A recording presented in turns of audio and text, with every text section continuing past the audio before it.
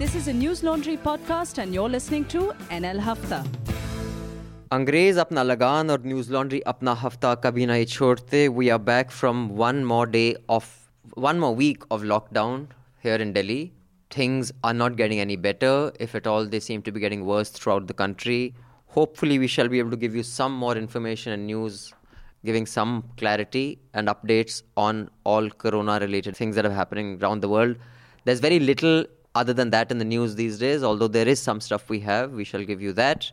I'm Abhinandan Sekhri telling you that pay to keep news free, because when the public pays, the public is served. When advertisers pay, advertisers are served. And I will tell you why it will be all the more important in the years to come. So first, let me introduce the panel before we get into what made the news and what didn't, and how this is going to impact the world and how seriously is the world taking it. In the office today, we have Raman. Hi. Mehraj. Hello.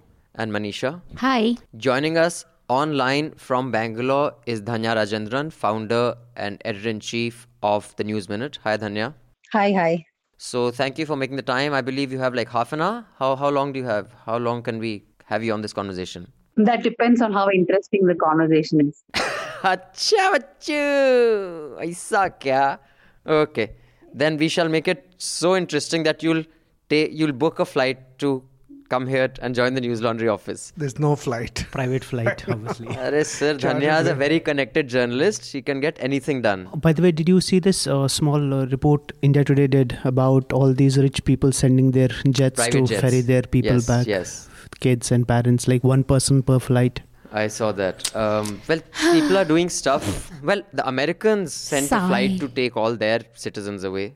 Because I know one of my help, her sister works with an American family, and the family is gone because flight came. No, for that matter, Israelis that way they are really good, yeah. They really take care about their citizens. Israelis sent one to Goa. Swedish have also sent it to Goa. See, they evacuate. We are the only country that has said you can't enter. No, but India also Even sent if you're Indian, flights to a lot of countries. It's just that they can't manage buses for people who are going home on foot. But let me just introduce Dhanya. Other than being the editor-in-chief of the News Minute and the co-founder, she has done a lot of reporting. She is a ground reporter in Seoul even today, and you see her doing a lot of that. She's a graduate of the Asian College of Journalism, and many of her reports on human rights violations and corruption resulted in national investigations, including 2 by the country's apex agency, the CBI. So welcome, Dhanya. Thank you. I'll just give you the headlines of what happened. Indian cases have reached 2166 as of this morning. The death toll rises to 50. We had the highest spike with 386 new COVID-19 cases in the last 24 hours. I don't know what the status is going to be by the time this podcast goes online, which is usually a 24-hour lag. Then there is a fund set up called the PM Cares Fund for COVID-19. It is apparently not within the bounds of government. It's not like a government fund. It is a trust outside of the government, or that is what has been reported, and Saket Gokhale has filed an RTI. So The Wire did a piece on this. We can talk a little bit more about that. Then the centre went to the Supreme Court seeking that no media should publish COVID-19 news without first ascertaining facts with the government, a rather bizarre request. Raman sir will be able to give some more gyan on that because he's read the full judgment. He was saying it was a very sneaky way of the government trying to basically just get censorship in. But luckily the Supreme Court hasn't said yes to what they had demanded. Yeah. Some of it, yeah. But not completely. But saying that it is mandatory, directing us to carry their, version 2.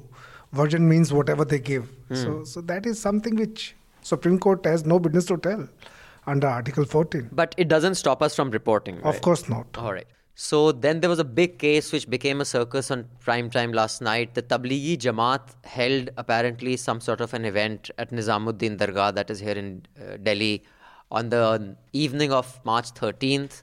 And that has super spreaders. There are I don't know how many people from there who went all over the country who are testing positive one after the other.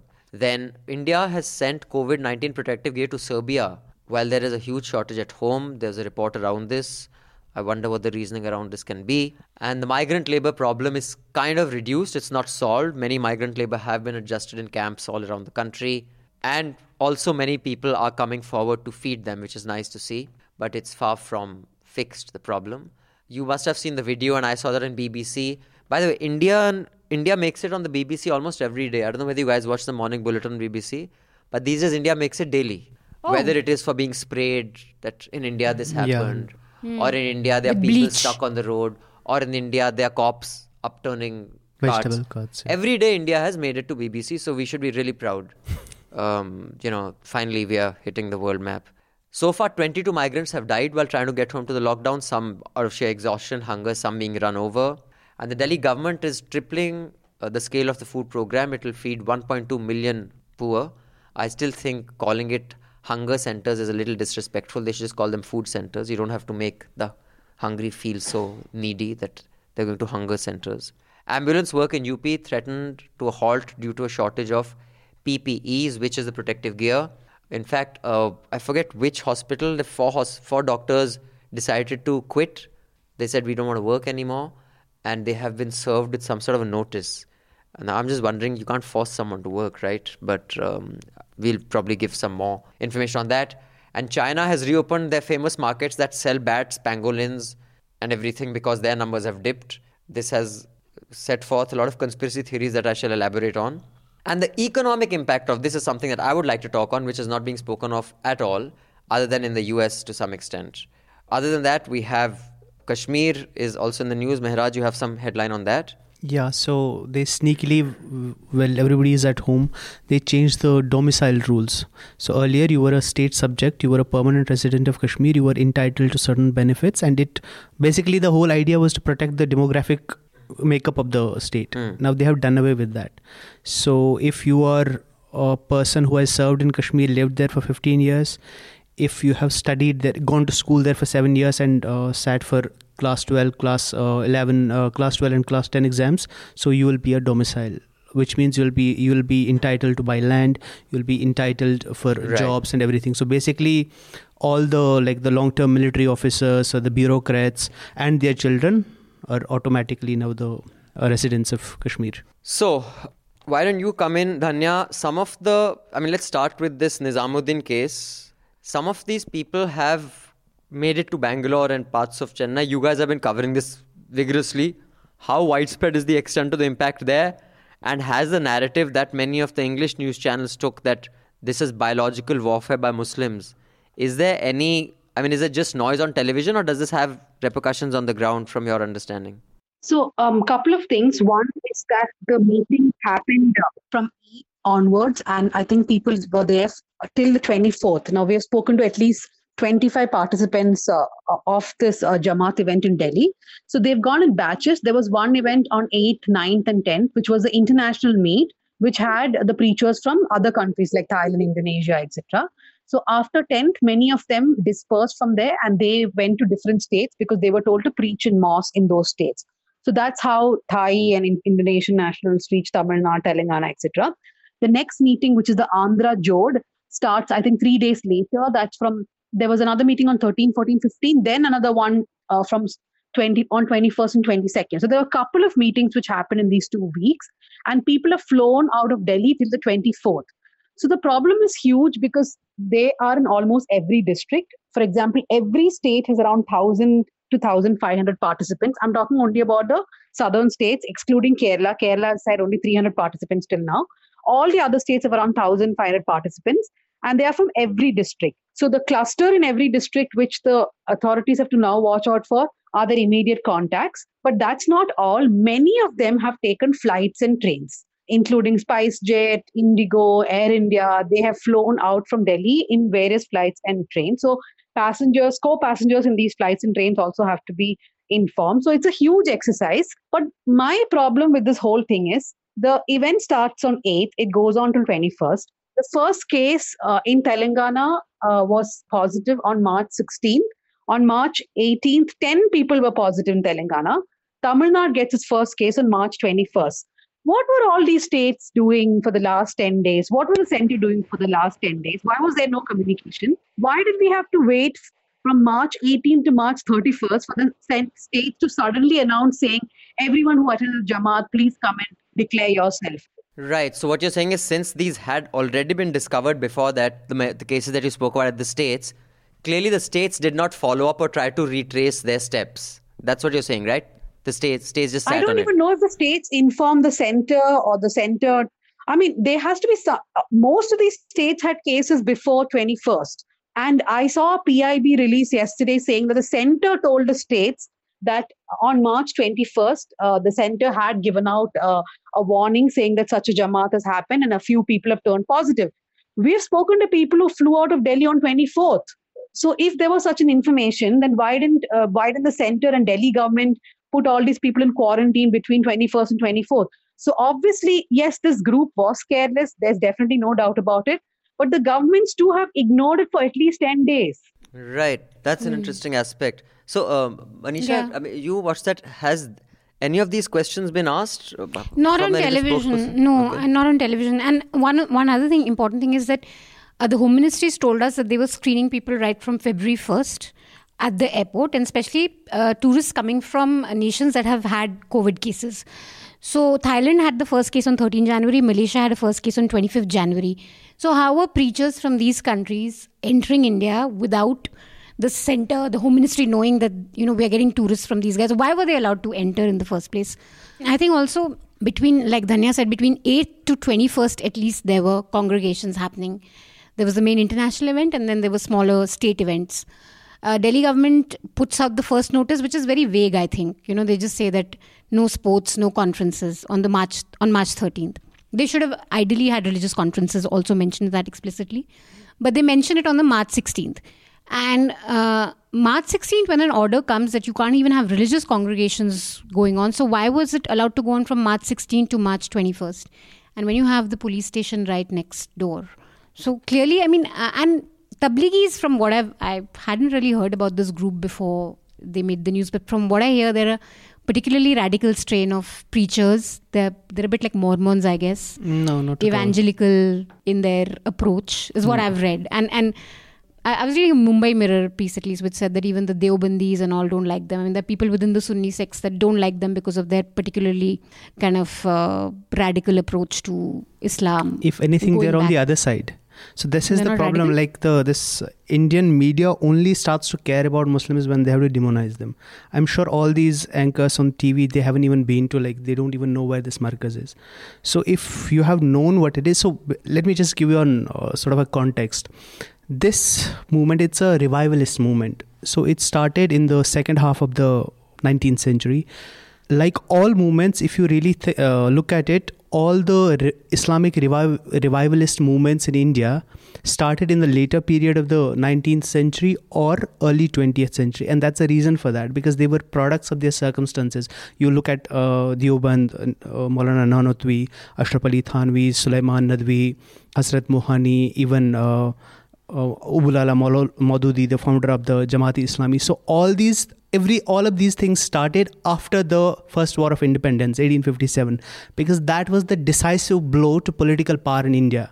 And these people were grappling with that. What happened? Why did Muslims lose power in India? And if you realize, all these people come from around Western UP, Mewat, Punjab, Delhi, because this was the center of the Muslim political power. So they took different approaches to how, basically the idea was, everybody thought Muslims lost power because they have lost they have lost their religion. So how do you bring it back? Different approaches. Nanotwi's we'll establish an institution. They established Deoband. These people, the person who founded Tablighi Jamaat, Maulana Ilyas, he was part of the Deoband movement. He came out of it. Ubulala Maududi, Allama Iqbal went a completely different way. They said they in fact reconstructed Islamic thought that had come down from Ghazali and Ibn Taymiyyah, 900,000 years of history. They reconstructed it to create what we now know as political Islam. So that's the Jamaat-e-Islami. This was a revivalist movement. The idea was, because Muslims have lost power, socio-economic power, political power. As a result, especially in the rural areas, this Maulana Ilyas was originally from the Mewat area. So Muslims have lost their way because they don't know their religion anymore. They don't read, they're not educated, they're not literate even. So the idea was, we'll go to them, to their mosques, to their villages, and teach them the basics of religion. it's not missionary. It's not a proselytization mission. It is They're not basically to evangelical. reclaim, to Not kind at all. of. So they are in fact, the criticism that they get from other sects is that especially say in Kashmir, for example, the criticism is they're not political. They're not engaged at all with like the separatist movement, for example. Right. Same in India. They have never been involved in politics. I mean, there's this sort of a way of demeaning them is that Nehru gave them this order back in the day, that a written agreement that you won't engage in politics and nobody will stop you. Right. So they're So they are considered sellouts by some other. yes, and the sects. basic thing is they go to the mosque, they'll tell you these are the things in Islam, like do namaz, say be truthful, and all these small things, and wear like a shalwar kameez, keep a dhadi, those kinds of things. Nothing beyond that. And the idea is how you do it is you take basically like a sort of a 10, 15 people, 20 people, they go, you leave your home for 3 days, go with the Jamaat, you learn learn with them, and you go to other places and teach other people. And you become you become their training routes out there. Exactly like that. And now this has spread globally. Like it has huge influence in Malaysia, Southeast Asia, and all those other places. It's a global movement. If you have been to Nizamuddin, But it started here. It's an Indian in movement. 1926, Yeah, Indian movement. Maulana In Ilyas. 1926. Maulana Ilyas started. That's yes. the same year that RSS was also founded, I Yeah. think. But from what I've read of them and this Maulana Saad's speech also, he does sound like a nutter. You will be saved in the mosque. He sounds like very similar to... That is what happens with movements. Eventually, all these movements become so rigid in their thinking, so they think, they have cult this becomes a religious... cult, yeah. Exactly. And now the problem is because this idea, like, why were there people from Malaysia or Thailand? Like I said, so people from India go to Malaysia and Thailand with this Jamaat. Like some people go for 3 days, some go for 40 days, some people go for longer, 4 months even. Travel around the world, teach people, learn. You also learn yourself. So if you have been to that Markaz area, Nizamuddin, any day of the year, there'll be like hundreds and thousands of people. It's a 4-5 I've been there. story In fact, structure, and there are always hundreds of people there. It's very cramped. Those of you who have done the trendy, grungy thing in Delhi, I'm sure you've gone, and of course any friends of mine that used to come overseas, because I think it's really nice to listen to the Qawwali. Ajmer is of course the best, but you can't take every friend to Ajmer. So you go there, and of course my rule used to be you will take a pair of socks, and when you come out of there you dispose this pair of socks, because once you go into to reach the actual shrine inside where the Qawwali happens, you have to go through these little gullies. So you park outside where at one point of time Aapki Khatir used to be, that used to serve amazing kebabs, and I think Aapki Khatir is closed now. So you used to park over there, then you start walking in, and it is packed.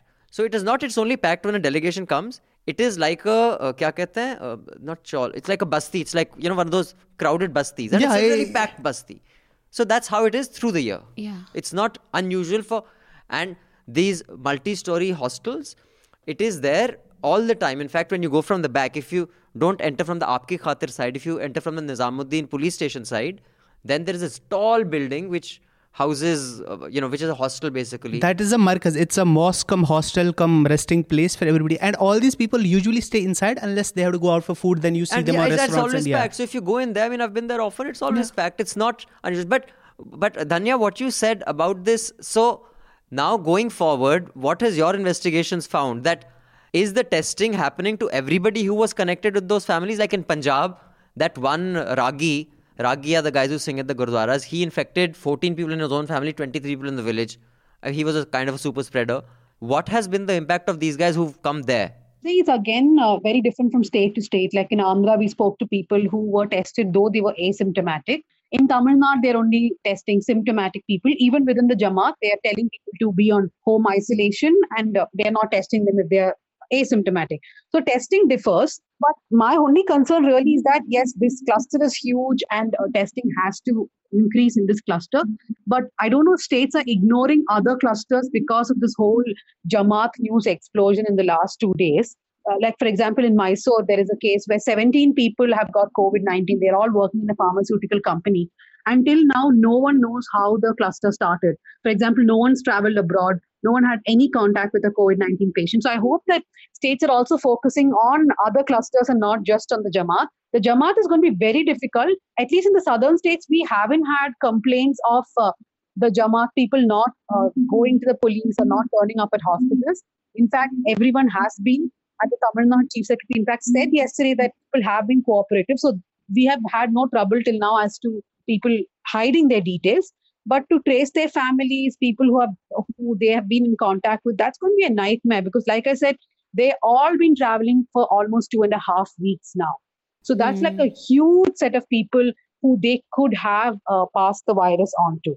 Right. Now, And one small thing I wanted to add from the news headlines that you read in the beginning about this export to Serbia of the PPE. So actually what was exported to Serbia was surgical gloves. And that's not banned for export by India. oh, so there weren't masks. There were only gloves. No, they weren't. They were only surgical gloves. And there are no gloves shortage in our country yet, is there?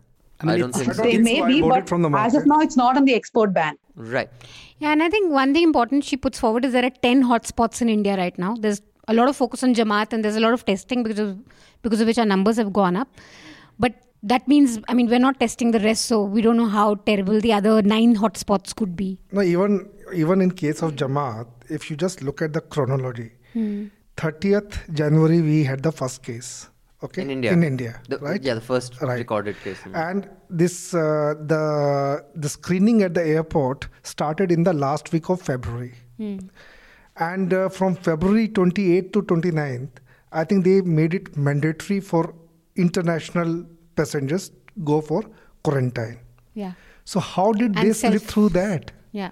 If they arrived on March 9th or March 10th, people from Malaysia and People from countries that Nah. have corona So cases. how did they, slip through those cracks? some of them might already have been here, like I said, but some might have, like you said, March No, yeah. no. I mean, 1st February. Home Ministry says from 1st February. So they couldn't have just slipped by. March 9th. I mean, as they Dhanya should have said. ideally gone I'm through saying some of these people could have been here for like before that, for a The month. foreign travelers. Yeah, because they don't, like I said, they don't just come for this event.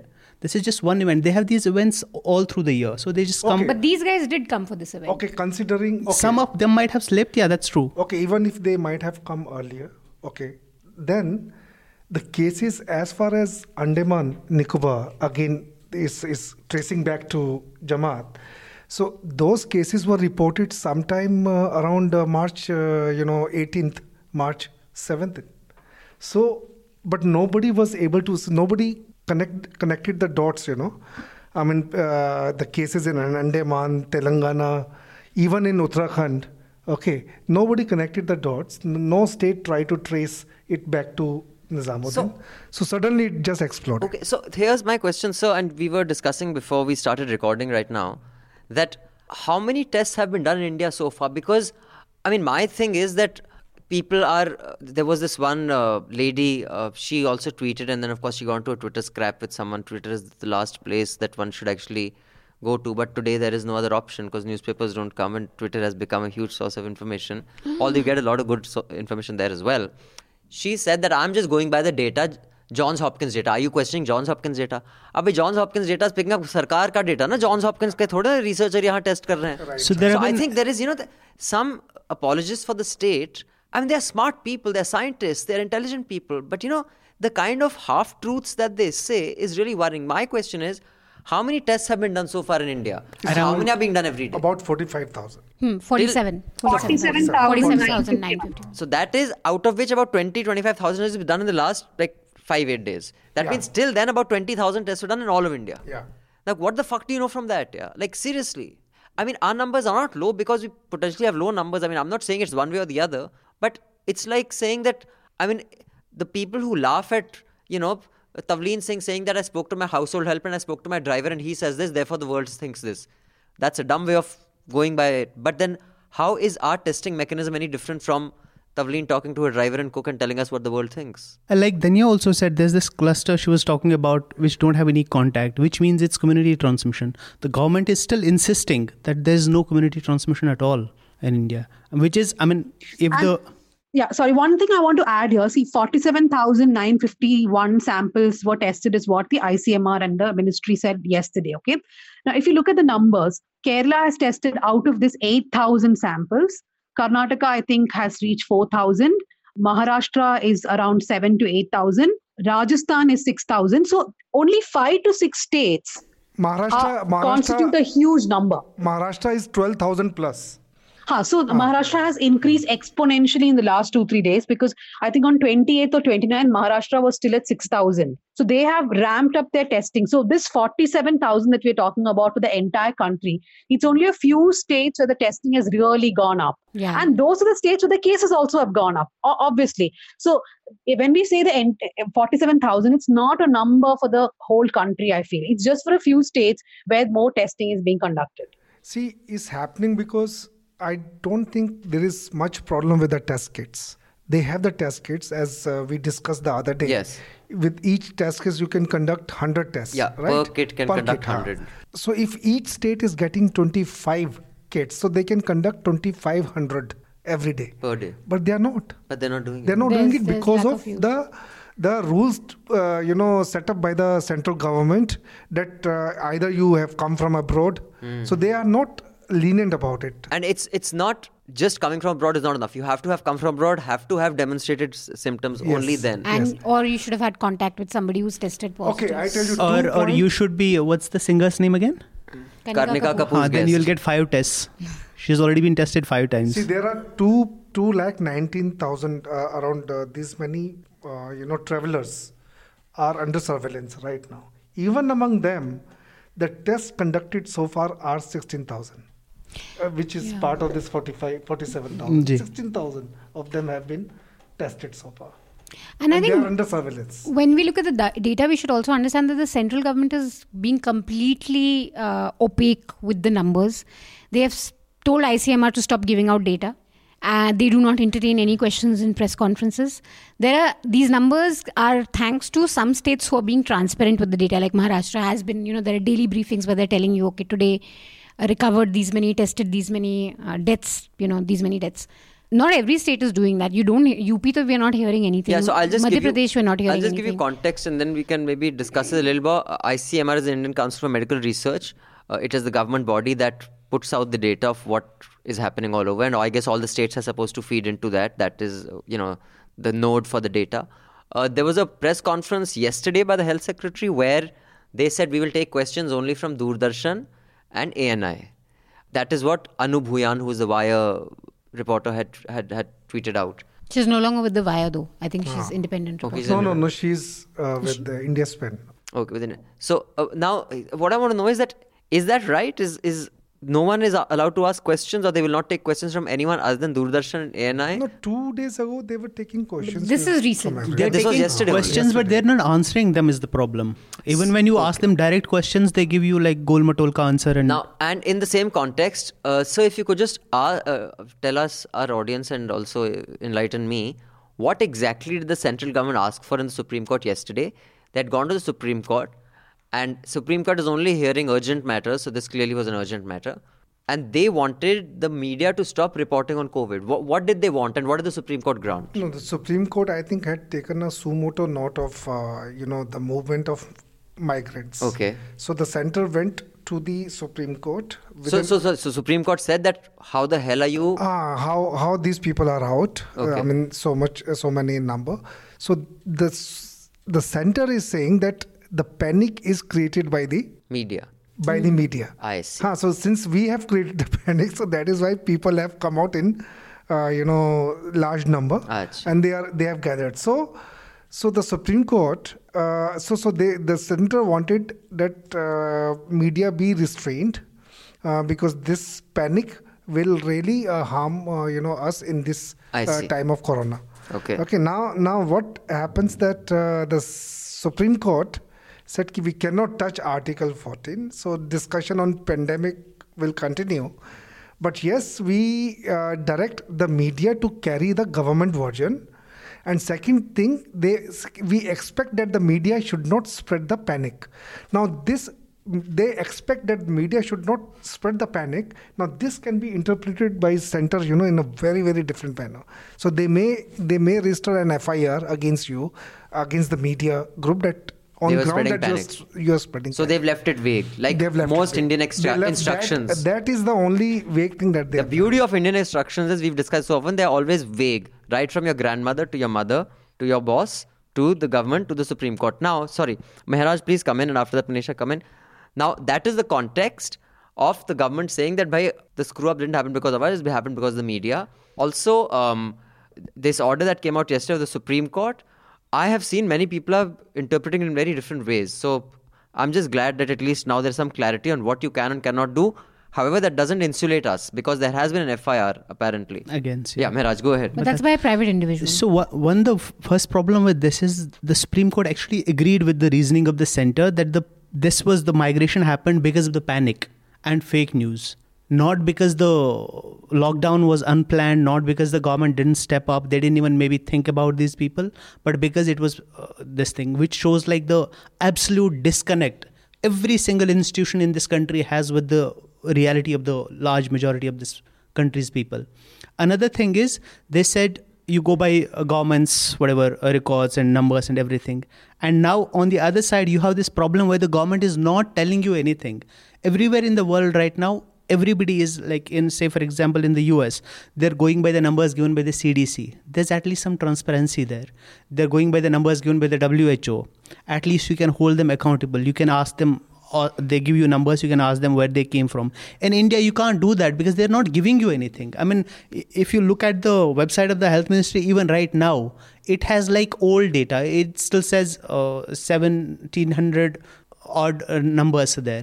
So what are you going to do? Are you not supposed to write? If you're reporting that, then you're basically lying to your readers and your viewers. Right.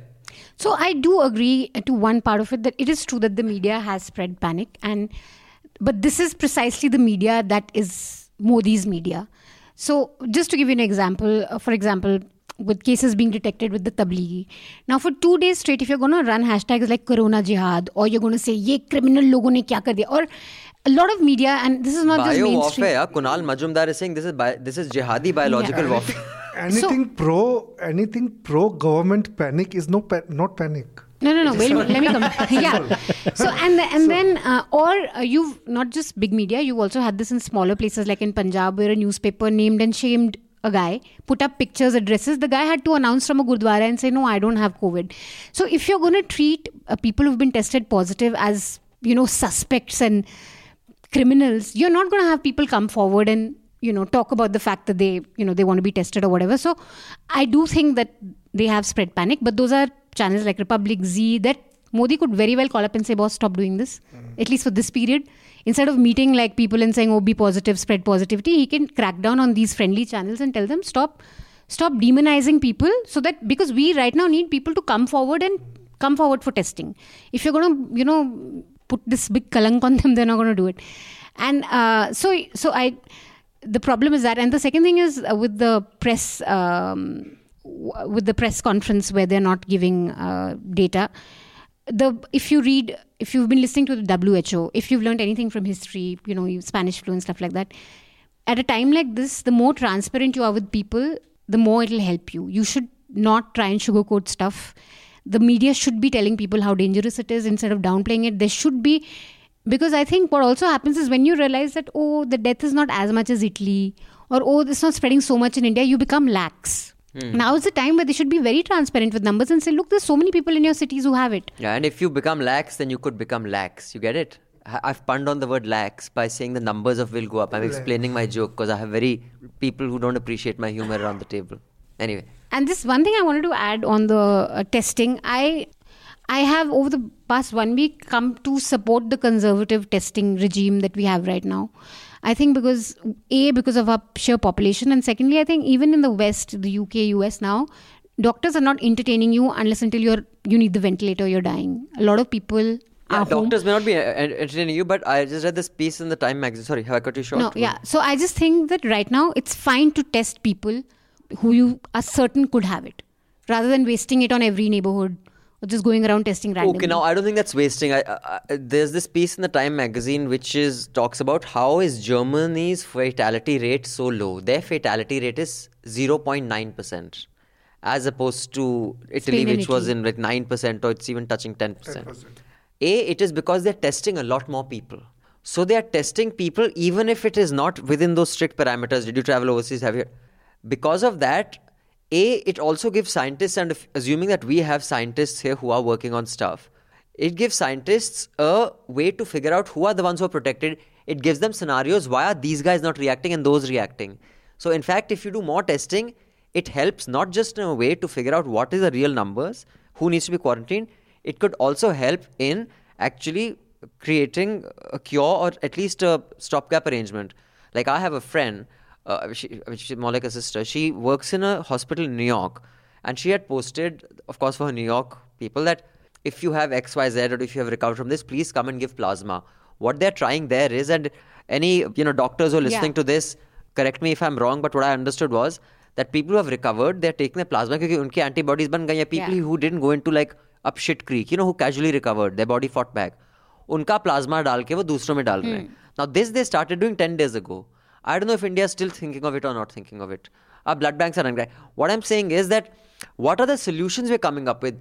Saying ki, dig your head into the sand. And I think Satish Acharya had come up with that brilliant cartoon where Modi is with his head in the sand and all the labor, walking over him like ants. And he's saying that's my solution. That's no solution. The one solution that states seem to be coming up with, and Dhanya may know more about this, but Kerala, I think, wants to do blood tests to check COVID. I think that is one thing. The ICMR has said that we don't want that to happen, but I think Kerala wants to still go ahead with it. Dhanya, is that true? Actually, it was Karnataka that announced it first. Karnataka has, in fact, placed the order from a Singapore company. Kerala announced it next, but Kerala still doesn't know how to order this. I don't think they figured it out yet. But ICMR is saying that the serology tests should only be done to find out the viral loads, and they don't want states to use the rapid test because the rapid tests are not for finding if someone has COVID-19, it's for finding viral load, and then basically you do a test again to find COVID-19. So ICMR is saying no. So what is the viral Kerala load? And Karnataka have... What is viral load? Basically it is check antibodies and all that. So if it can't rule out a negative case, but it can give you a hint about a positive case. It will basically identify disease-fighting antibodies in the blood. So if you have a lot of that, it means you're possibly fighting a virus, your body is. So if you have that load... Which could be COVID-19. So then they do a test for that. So then you eliminate, basically, Got it. some people. So Kerala and Karnataka are saying they're going to do this. But ICMR is saying, no, you cannot. Now, my other problem, which someone else in the panel can perhaps answer, does ICMR really have any legal right to tell states what to do and what not to do? So I in fact discussed with Raman sir the other day because I know that a couple of states had wanted to import some test kits from Korea and the Home Ministry said no. So I was asking Raman sir that how can they say no? So I guess any import that comes has to come through the central government. If they say no, then you can't import those kits. Is that right? That is right. No, not about import. Can I say you can't do rapid testing? Because there are companies in India which make it. No, ICMR is the research, institute, body, and it's a central body. It's a nodal agency to coordinate, such pandemics. And the center has invoked a law, Epidemics Act. Epidemic or Pandemic Act, which makes it mandatory for whatever response related to this. It has to go through the center. I know that they did I think 10 days ago. Yeah. So they have a legal, jurisdiction in determining anything related to this, I guess. See, I tell you what, like in Delhi, whenever we have this infectious disease, so wherever the cases come to, say, the private hospitals and all, so we have ID hospital here, infectious disease hospital. Each private hospital has to coordinate through this ID. Right. So similarly, in this case, in Corona case, so they've made it national level, you have ICMR. No, there's a practical reason for this also. So the idea is that you have to have standardized tests throughout. Otherwise, some tests will give you a different kind of data, other tests will give you a different kind of data. That's a problem. But the bigger problem with India's testing strategy right now is as per the figures we have, it's not yet at the level of Italy or US. When you reach that level, you can only test people who come to you who are really in a bad shape, because you can't get to everybody else. But right now, when you don't have that problem, testing should be done to get a measure of the extent of the problem. If you don't have that, you're not going to prepare for when, God forbid, it goes to the level of Italy or US. Then you can't do it. That's not the time to do these things. So you have this data, you find out where the people are, which states or which places are worst affected, and then target those places. If you're waiting for it to blow up and then start testing, that's like a futile exercise, I suppose.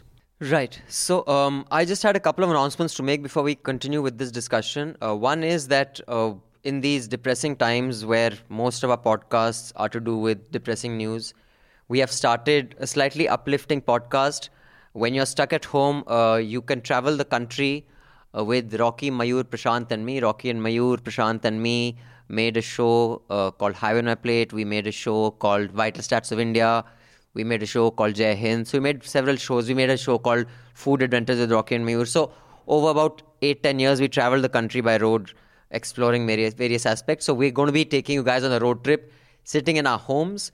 The audio quality of that show may not be as good as this, because this show we record from office with all of us together. That we record because everyone's in different parts. So do check it out. The second episode should be out this week. We will bring you one state every week. We will take you to one state and tell you what it's like there, what the food is like, what you should see, what a road journey there is like. So check it out. You will like it. And if you want to be a part of the newsletter, you listen to that podcast, and the email ID we give you, you write into us and we'll give you a newsletter which gives you little anecdotes and trivia of what we speak about, and also photographs of our adventures and journeys across India over 10 years. Secondly, our News Laundry Sena project, which is the Central Vista project. We have discussed it several times. I still don't understand when they're saying there's just no money anywhere. They will still go ahead with the 22,000 Central Vista project. Hamida will be she's already started a detailed report on this. This report has many angles: the ecological angle, the economic angle, the architectural angle, the logistical and the governance angle of redoing this entire chunk of Delhi where all the government offices are. So go to newslaundry.com, click on the top right-hand corner where it says subscribe, and you can pay directly into this project, or you can subscribe to us for as little as 300 rupees a month. And why I tell you it's very important to subscribe to independent media outfits during these days is because over the next year or two, there's going to be an economic shitstorm that is not being discussed here in India yet. It is being discussed in the US a lot, because the likelihood of it pulling, millions and millions of people into poverty is huge. It will have an economic impact that could sink many large corporations. And since ad-funded news depends on large corporations, they only have government ads to survive on. And that makes it very hard for legacy and big media to survive when they're only going to be taking money from the government. So unless you step up, not only could this be a medical emergency, an economic emergency, over the next year and a half, it could also be a free press catastrophe. And think about it. So therefore, I urge you, support independent media, pay to keep news free, because when the public pays, the public is served. When advertisers pay, advertisers are served. Now coming to solutions. Have anyone on the panel, seen any good news related to COVID? I mean, other than that AQI is better and dolphins are spotted in Mumbai, but are we getting closer to anything? I mean, I had a fantastic podcast, you can check that out, with two researchers. One of them is a former doctor, medical practitioner, who's doing a post-doctorate research on infectious diseases at Harvard. And the other guy, Bhargav, he is from the Public Health Foundation of India. He's doing a doctorate there also in public health. It was a very informed discussion. I came out enriched. And one thing I'd like to tell you, take away from that is, Barkha did this interview at Karan Thapar of this guy saying that this is model that predicts 2 million or 5 million deaths. These two researchers said that, in India, the entire discussion becomes about 2 million marenge, 4 million marenge. It says these models are similar to the models when you're doing a stock indice. So you're saying, okay, if this is how the industry goes, this is what happens the world over trends, this stock will hit this. That doesn't mean every stockbroker says, Sala, it didn't touch $100, tune tumhara chutiya kaat diya. No. What it says is that this is what is happening in the industry, so this is what we need to do to adjust. So such models and projects or the papers that come out, we should not be focusing on that this paper predicts 2 million deaths, this paper predicts 10 million. No, that is, the purpose is, it is drawing a scenario, and what you should take away from that is what we will need to fix and what we will need to do to make sure the numbers come down. What the numbers are is actually irrelevant. But in India, the other thing happens. The numbers become the headline. No one sees anything else. Not just with this, with everything. You take the budget, you take anything. It's always about this, like one big number and the rest you forget. So one good news that I read, and of course, huge caveat, we still need to do a lot of testing to really ascertain this, but apparently... We as in us in the News Laundry lab? No. Oh, I thought, like Tony Stark, I said, do I need to get my lab ready for Manisha? Such a random joke. So now you made me lose my train of thought. No, so India has been vaccinating kids with BCG, which is a vaccine against tuberculosis, since 1949. And there's some people who are saying that because we have been vaccinated against TB, the spread of COVID or COVID taking over our body has been contained.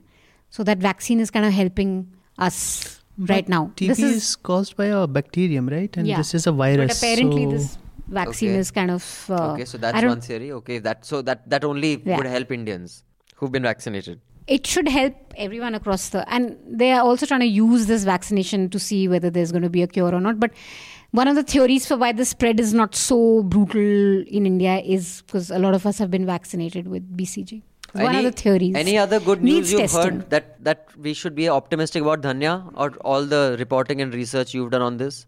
I think, what Nisha said, of course, is one good news, if it's true. The other thing is most of the states are ramping up hospital facilities, which I think is good.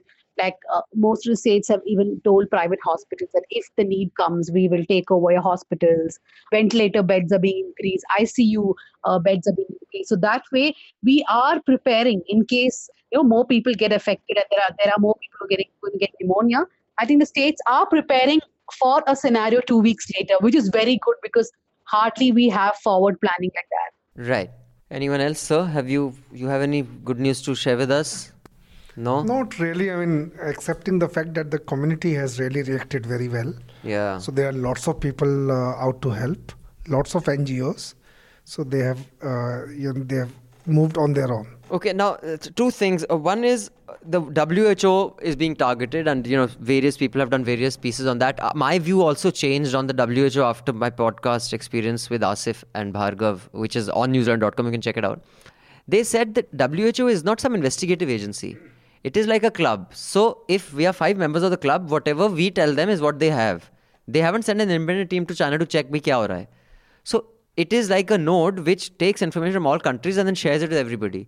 So if China told them कि ये हालात हैं, so they will tell the world ये हालात हैं. They are not going to send an independent agency to investigate. So the attack on the WHO, they're saying, are misplaced.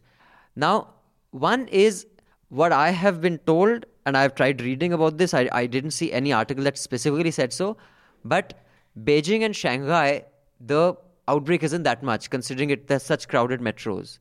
So clearly China knew beforehand, this is being inferred, that if it didn't spread so rapidly into their metros from Wuhan, it's not possible that more people from Wuhan are traveling to China, to Italy and Germany and UK, and less to Beijing. And so clearly they somehow managed the funnel, the traffic from Wuhan to their own metros, but did not control it going overseas.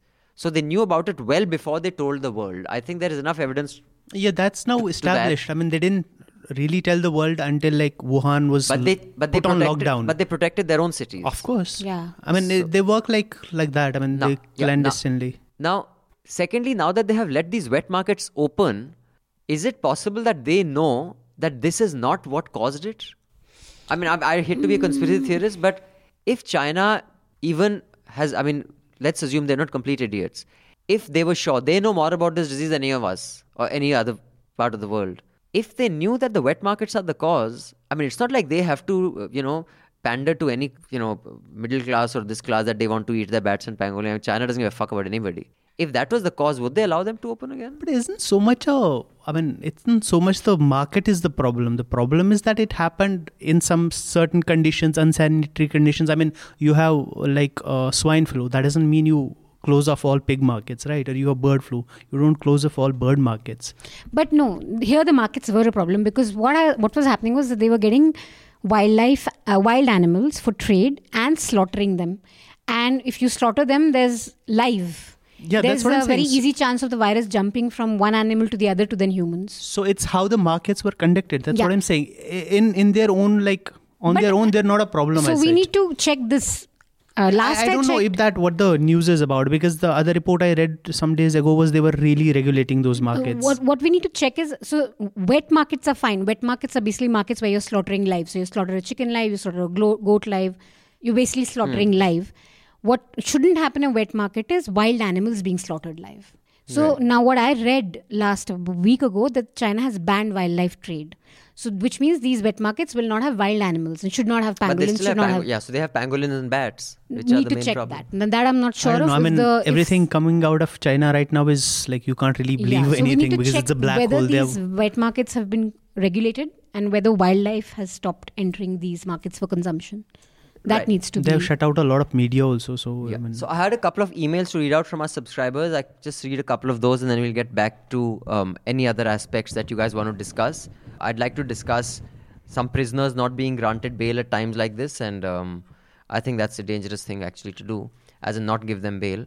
because in the New York specific- is struggling with the Rikers Island right now. And even here, they actually, I forget which jail, but they let a few thousand people go on bail because of But this. we should find if the owners of Supertech and Amrapali, if they have been given bail. Well, this guy hasn't. The Yes Bank dude, Rana Kapoor, he was scared of getting this thing. He's in prison, I'll get it. But okay, couple of letters. This letter is from Mahendra Verma. Mahendra says, hello, I can't help but point out Abhinandan's comment in Hafta 269 that COVID-19 is a strain of the coronavirus. That's incorrect. COVID-19 is a name given to the disease. Yes. So it's not the name of the virus. It is a coronavirus, but the virus is not COVID. The But that's what you said last no, time. No. COVID-19 is the disease. The scientific name of the virus is coronavirus is a family of viruses. Novel coronavirus because it's a new one. Right. The scientific name is SARS-CoV-2. Okay, so I called the disease the virus. So the virus has a different name, the disease has a different name. Okay. Thanks, Mahendra, for clarifying that. Appreciate it. Now, Shashwati is a non-subscriber but has sent us a mail. Now, because we are in SARS season and any, view on that could enrich the conversation, I will read it. But normally we don't read non-subscribers' mails. So, Shashwati, can I please urge you and nudge you to subscribe and pay to keep news free? So, hello News Laundry Hafta team, I'll make this short. I'm sick of everyone just talking of Singapore and sometimes South Korea as being great examples of containing coronavirus. Nobody talks about Taiwan, which first noticed something was wrong and warned WHO only to be ignored. They have done a stellar job. Only 50 cases to begin with, and as of today, 298 with 2 deaths. And she's given us the link to cdc.gov.tw/en. How have they managed it? The biggest reason is that they are a robust democracy. Unlike China, whose government suppresses information about the virus, and even now, you can't really believe their numbers. There are other reasons, of course, like how the government is run by competent people. The president has a PhD from LSE, and her VP is an epidemiologist who has handled the SARS epidemic. And they have a Minister for Digital Affairs, Audrey Tang, who is very accomplished and incidentally the first trans woman to have a ministerial position anywhere in the world. Wow, okay. All this to say that this is how they roll. Despite not being as rich as the USA or UK, so of course they have done a better job than them. I lived between Taiwan and India and I can see how differently both the countries have handled the pandemic. You all have said everything there is to say about the incompetence and venality of the powers that be in India, but I hope you will do a piece comparing the two countries. We have much to learn from this scrappy little nation adrift in the Pacific. So please stop looking to Singapore like every other NRI Uncle G who just loves authoritarianism, because that is, of course, what we need. What they quaintly call discipline. Someone, I think it was Raman sir, said something to that effect, though much more nuanced because, well, it's Raman sir. No, Indians don't need discipline. They need a functioning government. Basically, if you treat people like shit, they behave like it. True. Absolutely. Couldn't agree more, yeah. Shashwati, can you please write a piece? I promise our desk will fix it. If you're not confident about your reporting, we will check fact checks. We will, see where you have cited that information. Mehraj is one of the finest deskies in the country, and we are fortunate to have him in the News Laundry studio. Why don't you send us a piece? Send it on contact@newslaundry.com. Also mark it to me at abhinandansekhri@gmail.com. I repeat, abhinandansekhri@gmail.com. And let's do a comparison of how Taiwan handled it and how Singapore handled it and how India's handled it. Because I think this point you've made of authoritarianism being seen as an efficient kind of, hack, it needs to be dispelled. Yeah, absolutely. No, also in Taiwan's case, because there's this whole political thing with China and everything, even the WHO has treated them shabbily. They aren't recognizing what they have done, Yeah, acknowledging one of the what they have done. criticisms for WHO was that Taiwan had warned them that there was human-to-human transmission. They didn't take it seriously. And one of the recent interviews, actually, somebody was a journalist, Japanese journalist, I think, was interviewing a WHO official who hung up when she asked about No, Taiwan. but Taiwan, is yes. one that every channel, every country is talking to. I've seen it on BBC, I've seen it on ABC, I've seen it on CNN. So everybody is talking about their experience. How did they control it? And how fast they started. By the way, they did not close. They did not have any lockdown. Taiwan is one example that every country is talking about these days. So I have seen all these news channels, BBC, ABC, CNN. So everybody has spoken to this. That is how I came to know about it. And then I started reading about it. The only quibble I have with this mail is this idea that you have to have these like very qualified people in positions of authority, an epidemiologist or a very learned person to run a country efficiently. That's not at all the case. I mean, you can have a very ordinary, not very educated in the formal sense of the word person, but people who are leaders, they surround themselves with people who know their stuff and let them do this stuff. Unlike in this country where even a pandemic is basically a PR exercise for Modi ji. Yeah, I think that's unfortunate. So at least somebody is asking this, who is like the Indian equivalent of Dr. Fauci, or like who's the one doctor scientist that Anand Ranganathan. I mean, that we can look up to, who can tell us the truth, give us the bitter pill. Even the health also, minister, I mean, he's a doctor, right? But he was playing snakes and ladder. Well, that's sending us unfortunate. Like I pictures. said, so you don't necessarily need like people like that yeah. in positions of power. You just need leaders who can make other people do the Well, job. we have interviewed some experts who, Hamida's piece where we've got some information on what's happening. So yeah, I guess there are those people, but that national figure, I'm No, not. they are good people. We have Dr. Soumya, who used to be ICMR director earlier. She's with UN right now. And we have many, No, but many I good think people. the thing is that the voices you're talking about, Manisha, they are not like voices by themselves. I mean, they don't have their own network. These voices become relevant because they are given a space. They're given a megaphone by legacy media, mainstream media to speak. Here, if you have someone on the show in the most watched channels or the largest news networks who wants to say that what nonsense is this, they will not get that space. If you have a doctor like, who owns, let's say, hospitals and chains here, who wants to say that this government is very full of shit, that doctor is going to get a notice the next day that, to seal your hospital or to some shit or the other. So this is, I mean, the same logic that applies to the business captains of industry, which was the famous term that Manmohan Singh used to keep talking about.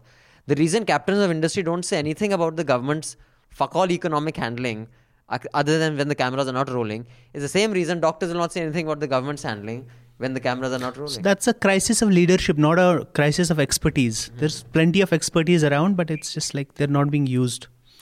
Are there any contrarian voices in the South that you think that can speak up? No, I don't think anyone's really speaking up. I haven't seen anyone questioning, what the government is doing. Everyone's sort of now trying to be non-controversial, just saying ramp up testing. But other than that, I have not seen any worthwhile contradiction or worthwhile, stuff coming from any interviews that I've read. Yeah, and I think there's a lot of emphasis in the media also कि अभी negativity spread मत करो. Let's be positive. No, This is the worst Indian trait ever. Anything ever happens, don't spread negativity, which is basically a code word, don't criticize. But मैं कह रहा हूँ अगर आपको ये बोलना भी है तो अब हो गया हफ्ता 10 दिन हो गए. Now you got to question it, because that is how you make things better. I mean, you can say when the shit hits the fan, give them a while to recover. But if you can't recover and have a plan in 10 days, then dude, fuck that, man. And some doctors have, like the Jammu doctor who was transferred, who made a noise about But then he was equipment. transferred, no? Yeah, and then yesterday there was a notice of doctors and nurses resigning in one of the hospitals. Yes, that I saw. In fact, that is discussed today, and they don't want to, because they don't have, what the kits that they need. Yeah, and they've been sent I a don't notice. blame But how them. can, how can you force someone to work? If I don't want to work, unless it's a sarkari job, because technically, even when Kejriwal had quit IRS, they don't accept your resignation for like 8 years. Like the Fauj, you can't just quit the Fauj. Then you will be called a deserter. And you can be, legal action can be taken. You can be imprisoned. Similarly, you can't just quit the government. Like the IS officer, Kanan Gopinath, he said the same thing. He said the same they haven't thing. accepted his resignation yet. He's technically still employed. I mean, he doesn't get the salary, but he's employed. So, I have another mail. By the way, Shashwati, please do mail us, yeah. Okay, Ayush Iyengar says, "Hi, I want to write in to vehemently rebut the point made in one of the letters in the previous hafta. I don't think that if you move away from a country that you stop contributing to their media. I have moved away from India and am currently in the US, but I feel it is imperative to support any and all true information gatherers in a day and age, or as you would say, pay to keep news free. especially in India, where democracy itself is threatened by lack of information and deliberate propaganda by mainstream media houses, which have systematically brainwashed people.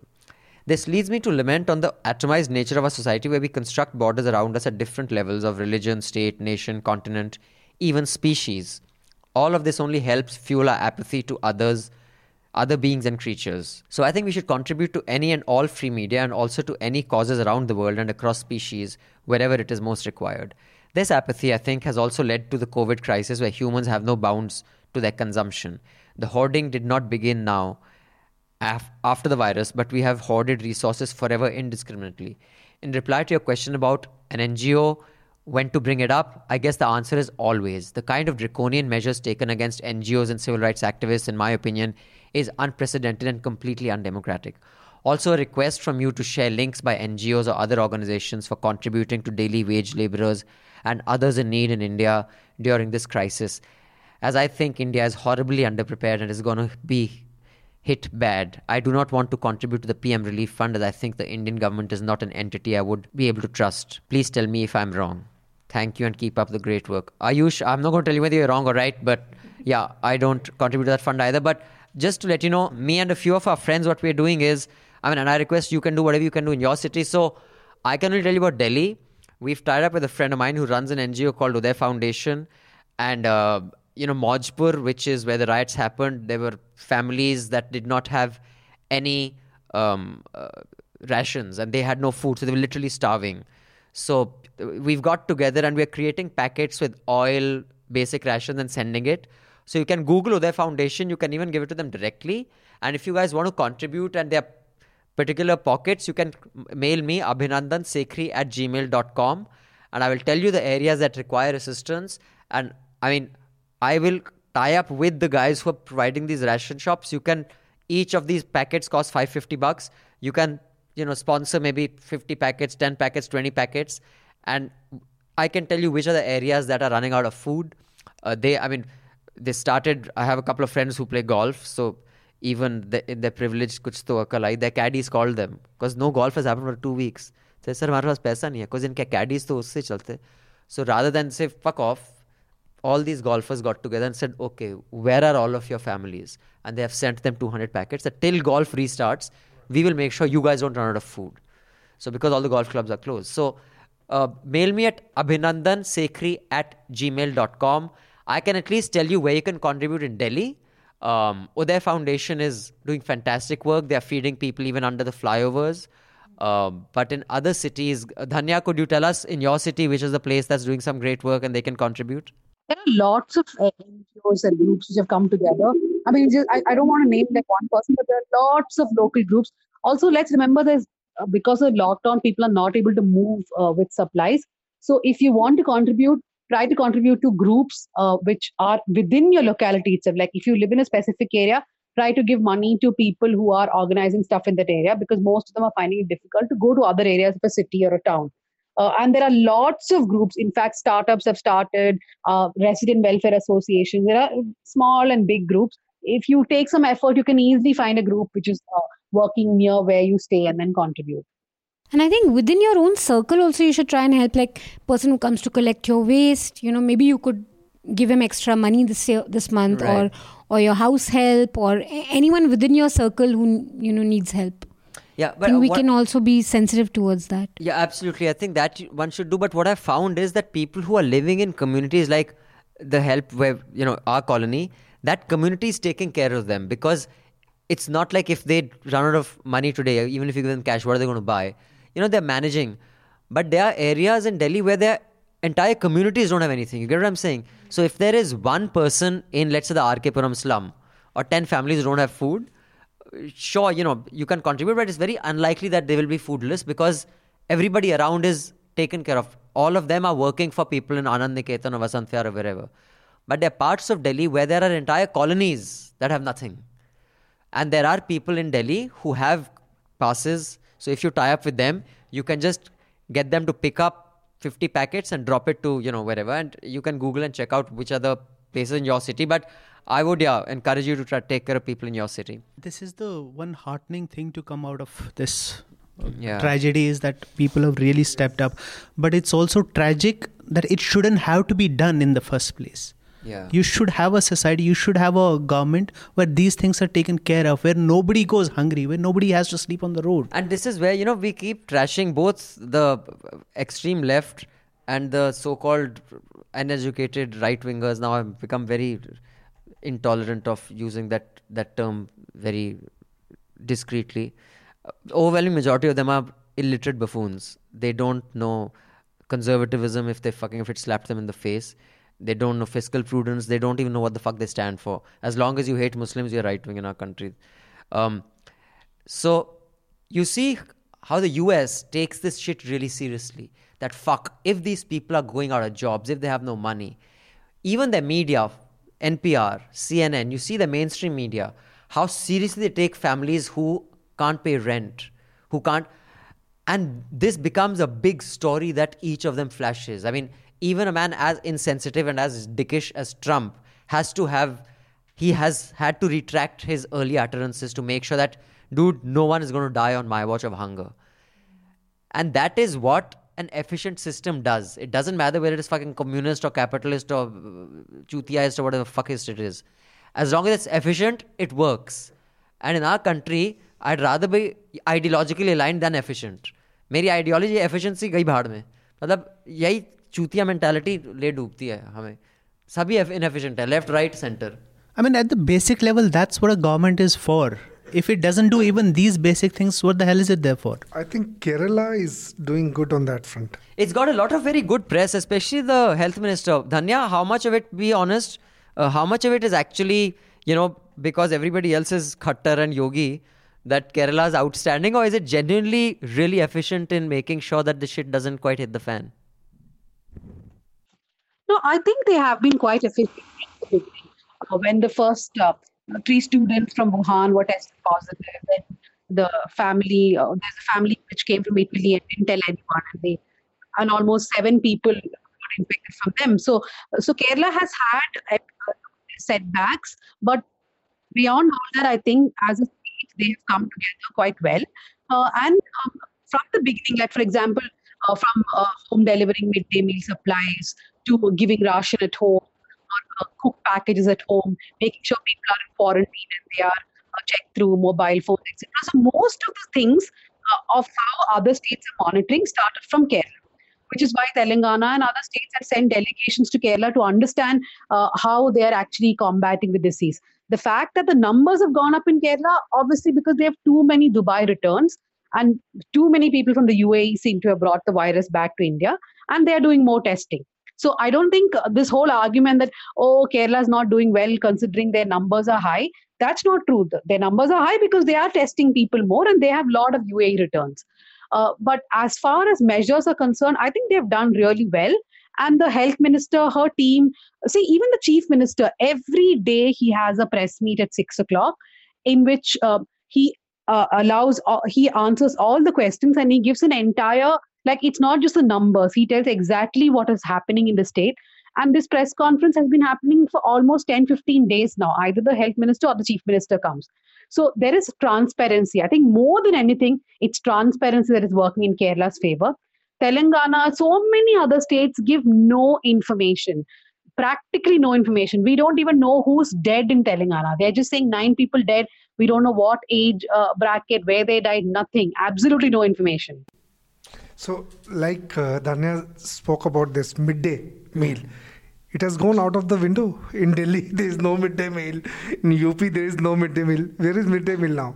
These children are not getting any food. And there are so many children who depend so on many that. Children are depending. Who go to school for they that. go to the school only for the midday meal. So the midday meal is not happening in the north. What was really Abhinandan was talking about efficiency. So some days ago, the Kerala chief minister, he announced that they'll set up kitchens, community kitchens too. And the next day, they were up and running. Very next day, and there were pictures of very clean people in clean kitchens with people in protective gear and everything. I mean, that is efficiency. That is what you need the government for. Well, also, the Delhi chief minister has announced that they'll triple the scale of ongoing food distribution program, which is meant to feed the poor people in the capital. I mean, I know for a fact, not plugging any company or anything, but it is a fact, and I know that Zomato is doing a lot to, create these food centers. I don't like calling them hunger centers, and I wish they'd stop calling them hunger centers.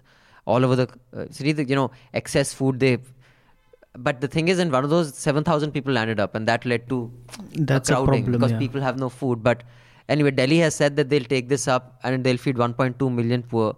Let's see how that goes. I have another email. So these are two emails by an anonymous subscriber who doesn't want to be identified. But this is what the subscriber says. Hi, it's me again who begins each mail with a request to not be identified.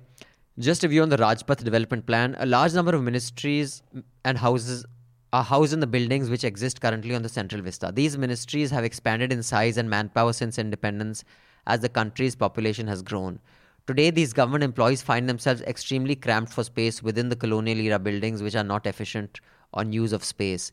They also have huge maintenance and electricity bills due to retrofitting of ACs for these colonial structures. The requirement of redeveloping this entire area and constructing multi-story office spaces which are efficient in use of space and greener in their usage of electricity has been a long-standing one and has originated not from the elite but from lower-level working staff who want a better work environment for themselves. The whole plan would also bring in jobs for construction workers, hence I completely support this redevelopment plan. As far as the criticism that the government is going ahead with the plan despite corona outbreak, it's merely coincidental that the government notification for the Vista redevelopment plan came out when the corona outbreak had occurred. The process for the notification would have started many months back when no one had even heard of corona. Your criticism on the timing of the house on the notification may therefore not be justified. Hope your NL project looks at these aspects too in greater detail before coming to a simple conclusion that the entire plan is a sham. Addicted to Hafta since 2017. Thanks. And anonymous subscriber has also sent another mail. Multiple thoughts raced through my mind this week as I was listening to Hafta. I have a comment on every aspect, but I will restrict it to corona. India's response to the pandemic has been superlative and very efficient so far. When the pandemic began, the disease was restricted to the affluent classes who could afford air travel. Had the government not put in the measures it did, it would have spread very fast from the classes to the masses, and that's where the problem lies. Till date, there seems to be no spread from foreign travelling businesses to his driver, who could have taken it to his chawl in Dharavi. However, the community spread can still happen, and that's where the healthcare machinery is working overtime. The aim is to prevent the spread of the community, hence the lockdown, and be prepared to handle it once it spreads.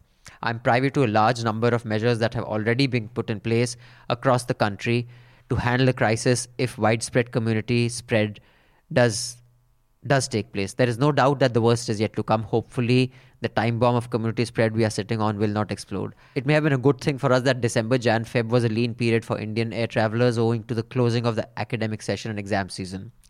Our natural immunity may also have contributed. The hypothesis floating around that malaria endemicity has contributed to this immunity may not be far-fetched. World over, no country saw this coming. Every country had to change their strategy as each day unfolded. India too has had to change its strategy. Hence, your criticism of the government on their handling, I think, is unfounded. So let's hope let God save this country, and there are a few carriers in the sea of humanity that moved out of the capital over the weekend into the hinterland. So thank you, anonymous person. Appreciate your contribution to the Hafta. Appreciate your subscription. On your how it was handled or not, I still think that we don't have, and I'll make my case on that a little later. But on your Central Vista plan, I don't agree at all, and I'll tell you why. Because the notification need not have been prepared months in advance. They have passed laws overnight in our country. In fact, this government, a month ago, depending on what they wanted to do. So it was very easy to put this on hold. It's a fate to comply ki teer nikal gaya to nikal hi gaya. If one has to generate, a person called Udayan Dravid, who also happens to be my cousin, had tweeted this out and I retweeted that. He had said, there is a twin way of ensuring that you have a, injection or a stimulus to the economy while fighting this. So the Delhi government and every government places in SMEs with strict norms, face masks. So you order 10 crore face masks. Every government orders 10 crore face masks. Okay. The auto companies, which right now all the factories are shut, can actually rig their machinery to make respirators. What do you call them? Ventilators. They can be done. Of course, there is some R&D involved, but you fund that R&D. The government says we will fund it. Put 7 lakh crores. And he said, each mask with whatever the full thing उसका 50 रुपए आता है, ventilator का 14,000 आता है, इतना आता है. टोटल अगर पूरा सरकार चाहे 7 लाख करोड़ का स्टिमुलस दे सकती है. What does this do? This beds का ऑर्डर दे दो. बेड्स SMEs बना लेंगे, या ओखला वोखला में जो आयन का काम करते हैं छोटे मोटे लोग, सबको बोलो 100 बेड लगाओ. हर स्टेट में 2 क्या कहते हैं स्टेडियम्स को आप वार्ड्स बना दो. तो बेसिकली वार्ड्स में मेडिसिन से लेके बेड शीट से लेके पेलो कवर से लेके इतनी चीज़ों की ज़रूरत पड़ेगी कि that should be the stimulus, ना कि आप यहाँ कंस्ट्रक्शन चालू कर दो. No, I tell you, another logic that he has given is about colonial buildings. They are colonial buildings, so they cannot adjust. I know for a fact, I know many people working in railways. They have recently spent lakhs of rupees in, having this rain harvesting system. So they are not colonial buildings anymore. So they are already. They made them efficient. You can make that. That's a big. That's what's happened in Europe. They have already made, and they have spent lakhs of rupees on this. In fact, last year, 2019, they have spent so much money on the rain harvesting. The entire railway building, and for that matter, this Rail Bhavan I'm talking about, Vayu Bhavan, all of them are having this rain harvesting system. So they are not colonial buildings. And Rail Bhavan has 5,000 odd employees, more than 5,000 employees. I don't know what kind of system they are going to have. And I think if that is the reason for it, there's a more efficient way to start, which is all these ministers who live in Lutyens, make a flat, like there is an apartment complex for MPs, make one for that, at least get, remove 10 bungalows and make one building and make those 10. Do this in batches of 10. एक साथ ही आप 20,000 खर्च करके राजपथ से लेके वो करना चाहते हो. एंड अगर स्पेस कंस्ट्रेंट है, आप इन मिनिस्टर तो छोड़ो यार, मिनिस्टर का तो स्वीट होता है. He has a room, a large room, then he has a meeting room. Many of them, and I've been to their offices, have a little bedroom inside for a siesta or whatever the fuck it is. I don't know why they have that bedroom inside. Forget ministers, chief secretary का देख लो, additional secretary का offices देख लो. एक office में आप 4 office बना सकते हो अगर वो चाहें तो. वो नहीं करना चाहते वो. It's not the paucity of space or whatever, and they can easily retrofit those buildings. And remember, these are not everything considered. They're not that old buildings. This whole project was completed in 1931. They're not even like 100 years old. And they're built and like... they are heritage. I mean, there's also... On heritage, I'm not sure that is a value. Fuck that. But no, I mean, of course it matters. That's why we go to Europe and we're always praising their buildings and how well restored everything is from the war time. I'm only praising it because you get great steak over there. I don't give a fuck about No, but it does matter. I do think like also, a city has a heritage. One thing which we often forget in conversations like that, and which Alpana Kishorji, she really pointed out well, is that these spaces belong to people. They don't belong to this elite, these government ministers and everybody. They belong to people. If you're taking away, Delhi doesn't have any open space anymore. Not that many. All of them are being taken over. These are the places where people go to. Yeah, in the summer, like so many kids go there and families assemble. Packed, In fact, what you should do is, like you said, remove all these bungalows around that and make those also public spaces, open spaces. Each minister's bungalow is spread in over 20 acres of land. And in this day and age, why does this minister's office necessarily have to be in that place? Yeah, in fact, many of the, depending on which plot you get, it's between 4 to I think some 17, 18 acres. I mean, maybe some are 20 acres. Of course, I'm sure the top 5 are in that kind of space. But that is the kind of spread you have. So, of course, I think you can completely... But, sir, the point that our subscribers raised, irrespective of my rant or Manisha's rant or Mehraj's rant, this aspect should be seen that what is the merit? Of course, but, dear anonymous subscriber, this really depends on if the government wants to talk to you. Because if you say, what is the rationale for this? They have to want to tell you. If they say, fuck off, we won't tell you, then what we can't imagine what the answer should be. That's the problem with our government. Say, हम तो बात नहीं करेंगे, कुट्टी हो गई. तो अर्नब से बात करो. That's the problem we've been facing also, like in our reporting. I mean, you talk to our government. I mean, you go to a bureaucrat. They won't talk because they're afraid of their political bosses. Political bosses won't talk. No, we have put in a request to interview the Urban Affairs Minister. We have also sent, they had asked for some questions. So we have sent about 15 questions to them. And we are still waiting for the reply. So I think, well, on that note, we can wind up today's hafta. We haven't been able to discuss anything other than Corona. Mehraj did tell us about what happened in Kashmir. It's but- open season on Kashmir now, basically. Yeah, I guess basically you do whatever you want and Demographic change, like, which was the biggest worry about the people, and that's now become reality. I was in Jammu when I was with Indian Express. But You should have stayed. You could have But just if whenever this shitstorm passes, politically these kind of laws can really be used politically in places like Uttarakhand, the northeast and our hill states. Because there I remember, even when I used to live in Dehradun, just the Pahadis, that identity की domicile का role तब भी था. I think 200 squares ज़्यादा अपनी खरीद सकते थे देहरादून में तब. 500 back then. Square Whatever. 2006 से पहले. अब नहीं After 2006, हाँ. it became you can buy now 250 square meter. हाँ, जो भी मतलब so I think that is an insecurity that a lot of these guys, but no political party kind of tends to use that politically. Yes. also Tap off our to land. add insult to injury, what they did Stay is away. of all the like state jobs, everybody can like from anywhere can apply, except for which you call level 4 jobs, which are basically peons and those kind That of should things. be done by local Kashmir. Those are like reserved for Kashmiris. Right. Wow. Okay, on that note, can we have the recommendations before we leave you with the Hafta song of the week? Dhanya, can you give us your recommendation first? Recommendation for a TV show? Sorry, it could be a recommendation for as an article, a TV show, a news bulletin, a film, whatever. Something you think will enrich the life of our audience. So there was this Atlantic article on how will the coronavirus end. I really like that. But it's a very US specific article, but it was quite well written. TV show. I think people should start watching Pakistani serials. Are you watching Zindagi Gulzar Hai? All the Fawad Khan. Those are series? really old. The new They're ones you're really new watching? ones. Well, you anti-nationals, you can go ahead and watch. Suggest a new There are one so many. because I tried and I didn't like the new ones much. Which one are you watching? Ye Dil Mera. Ye Dil Mera, okay. You understand the Urdu? Is it on Netflix? Of course.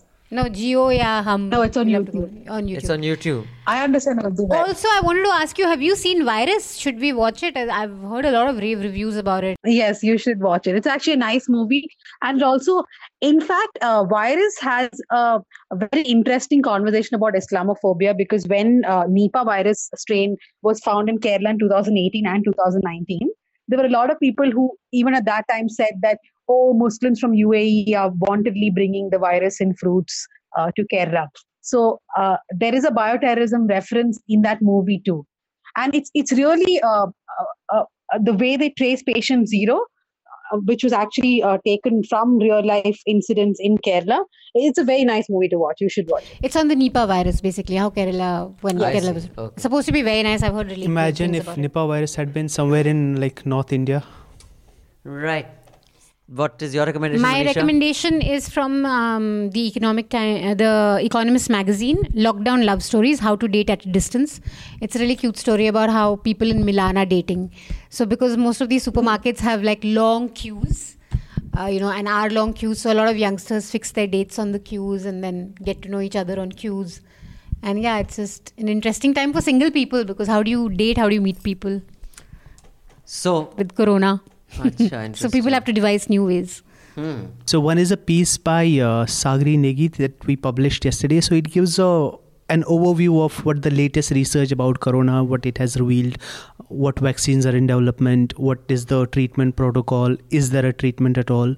And there's a lot of, if you are like scientifically inclined, there are a bunch of links to papers and articles, so you can read those and get a sense of where we are at fighting this crisis. The other is a book I'm reading right now. It's by Michael Sandel. Michael Sandel is a professor at Harvard. He's one of the world's foremost philosophers right now. So the book is called Justice, What's the Right Thing to Do?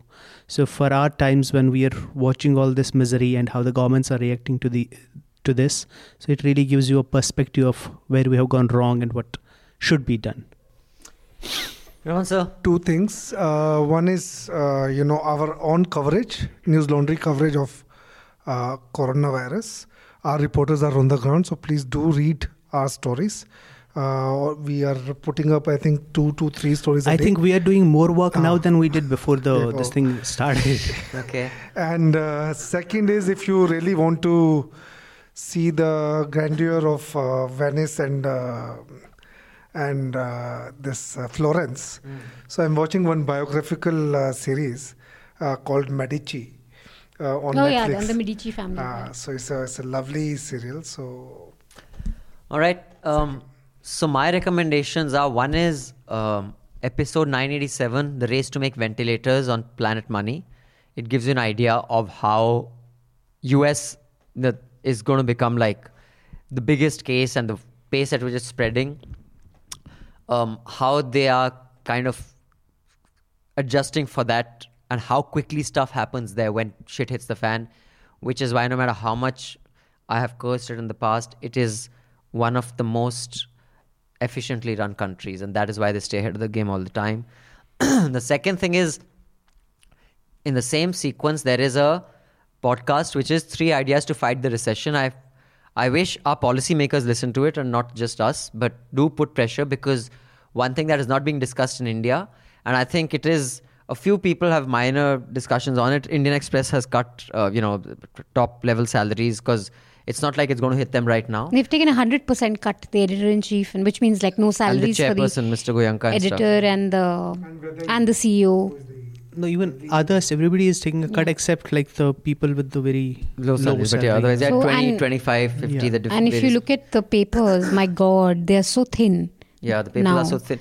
I've No, never seen a newspaper so but thin. this is just... you are still getting the paper? I'm getting. No, my today call. I started getting it. Just My the call, Times of India. I think Gitanjali Enclave is great. Like, we let delivery people come in, we're getting newspapers, we're getting everyone. We're just a Is nice it a colony. gated colony? It's gated, but we're letting everyone enter. But Like today- Sarvodaya, which is bloody has 100 restrictions. No, even our place. So, now, I think one thing we are underestimating is the shitstorm that is going to hit the US. Several podcasts and articles have been written. They are predicting it may hit the 20s. It could reach the level of the Great Depression, joblessness. In India, it's going to be huge. The impact is going to be significant.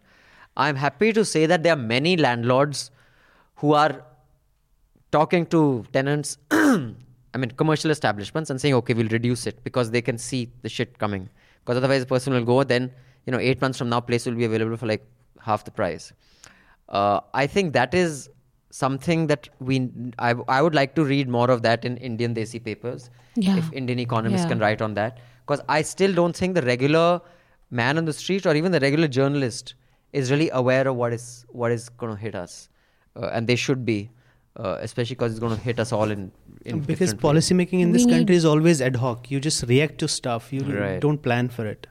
The third recommendation is Bhargav had sent me this piece, the person I've done that podcast with from Harvard. It's called statnews.com.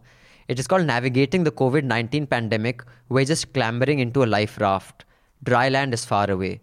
So the writer, Mark Lipsitch and Jonathan Grad, I guess they're scientists. They are professor of epidemiology and director of the Center for Communicable Disease Dynamic at Harvard Chan School of Public Health. And one of them is an assistant professor for immunology, infection disease. What they say is that if we were to look at this whole thing as a ship going down, right now we are just on a life raft and we've saved our life. But that is not the long-time solution. That is just that's better than jumping into the water. You are in the middle of the ocean still. Yes, you still have to get to land, and we are still far from that. And I think that is something we have to kind of internalize in our head right now. We need to figure out how life is going to be from here on. In India, it's already taking a toll. People are dying of hunger, literally. So, these things are not in the future. For maybe a certain section of the society, it's in the future. But for the vast majority of It's this true. country, it is happening right now. We have taken Delhi as a case study, and we are doing a story on food security. Anumeya Yadav is doing that Fantastic. story for us. One more recommendation I wanted to add was actually please subscribe to the Indian Express and check out their e-paper. Their whole staff has had to take a salary cut. I think it's one of the finest newspapers in India. I think they're always on top of the stories. They have great editorials And also. they're fearless, Yeah. relatively. I think so. They're I better think, than most. And I it's think, my former workplace. That's where and I it's really learned sad everything. that So so many please do. reporters, especially now, you have so many of them covering migrant situation, going to hospitals, looking at putting themselves at risk and then having to take a salary cut, and some really fine journalists there. So it'll be great if you guys support them. Them, Express read them, log on to their website. Has the finest network of reporters in this country. It'll be a huge tragedy for a newspaper like Finest. Express. Easily. Wraps up. I hope that doesn't happen. Well, that I don't think will happen, but yeah, they'll have to. 2000, But if in 2000, it's broken when I also, was it'll with the be Express in Jammu, we had the largest, Kashmir bureau. We had 8 reporters. It still is. I Kashmir. mean, they still have In 3 people 2000. in the valley alone right Entire- now. That's what I'm saying. When So they others don't maybe- compromise on reporting. Yes. They don't know. That's one. So good yeah, thing. guys, support independent media. Pay to keep news free. Thanks, Dhanya, for joining us. And guys, do support the News Minute, though they don't take subscription, because Dhanya is very rich. So I've been telling her to take subscription for the longest time. I think it's a fantastic brand. They do amazing work. And they have so much goodwill. I think if they do have a have lot a of goodwill. subscription, They just I think need a it. lot of people would want to I subscribe think a lot to of News Minute. absolutely. And the great thing is they cover a region of India which the so-called mainstream media usually ignores. So that's a good And thing. the one good thing, again, Dhanya can feel really happy with all the praise we're giving her. But one thing is that whenever there's news happening in the southern states, it's one website you can trust for accurate fact-based reporting. There's very little opinion or adjectives. Or there's very little of them telling you how to feel or think about a story. But if you want to just know what's happening, you can just log on to their website and know that it's fast yet accurate. Because, the North Press doesn't do anything on the Madrasi media, on Madrasi. There's nothing. This you are just trying to trigger me by using the word Madrasi. But I think, speed and accuracy together is such a tough thing to have. No, it is. and But it's so really commendable. thanks, Dhanya. Thank you. Take my advice. मैं बता रहा हूँ अपना Yes. एक तुम payment gateway चालू कर लो. ठीक है, बहुत पैसा भगवान ने दिया है तुम्हें, लेकिन लोग सपोर्ट करेंगे. लिख के ले लो. Yes, I will. All right. Until next week, Thank you. be safe, Thank you. take care, and take care of people around you. In your neighborhood, no one should starve to death, guys. Just make sure of that. Yeah. Goodbye. Good luck. Bye-bye. You know that it would be untrue. You know that I would be a liar if I was to say to you, girl, we couldn't get much higher. Come on, baby, light my fire. Come on, baby, light my fire. I just set the night on fire.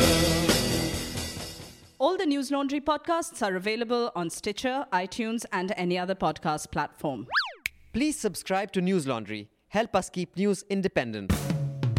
To catch all our podcasts on news, pop culture, current affairs, and sport, visit newslaundry.com. Follow us on Facebook, Twitter, and Instagram, and subscribe to our YouTube channel.